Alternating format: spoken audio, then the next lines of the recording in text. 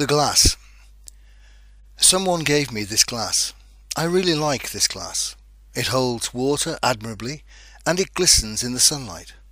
I touch it and it rings. One day the wind may blow it off my shelf, or my elbow may knock it from my table. I know this glass is already broken, so I enjoy it incredibly. That's a quote from Ajahn Chah Subato, a Buddhist.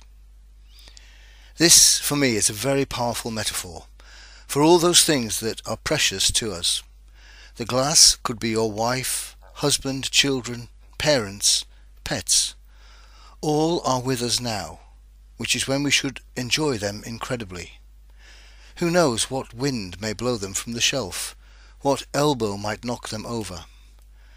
We know that the glass is broken, in that all things must pass. Those we love will not always be with us. We don't know when the glass will break. It could be tomorrow. So let's enjoy those we love now. Someone once told me that the time most of us tell our parents that we love them is when the soil is going onto the coffin. That's probably too late.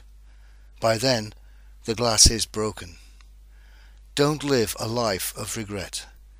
Enjoy those you love and let them know.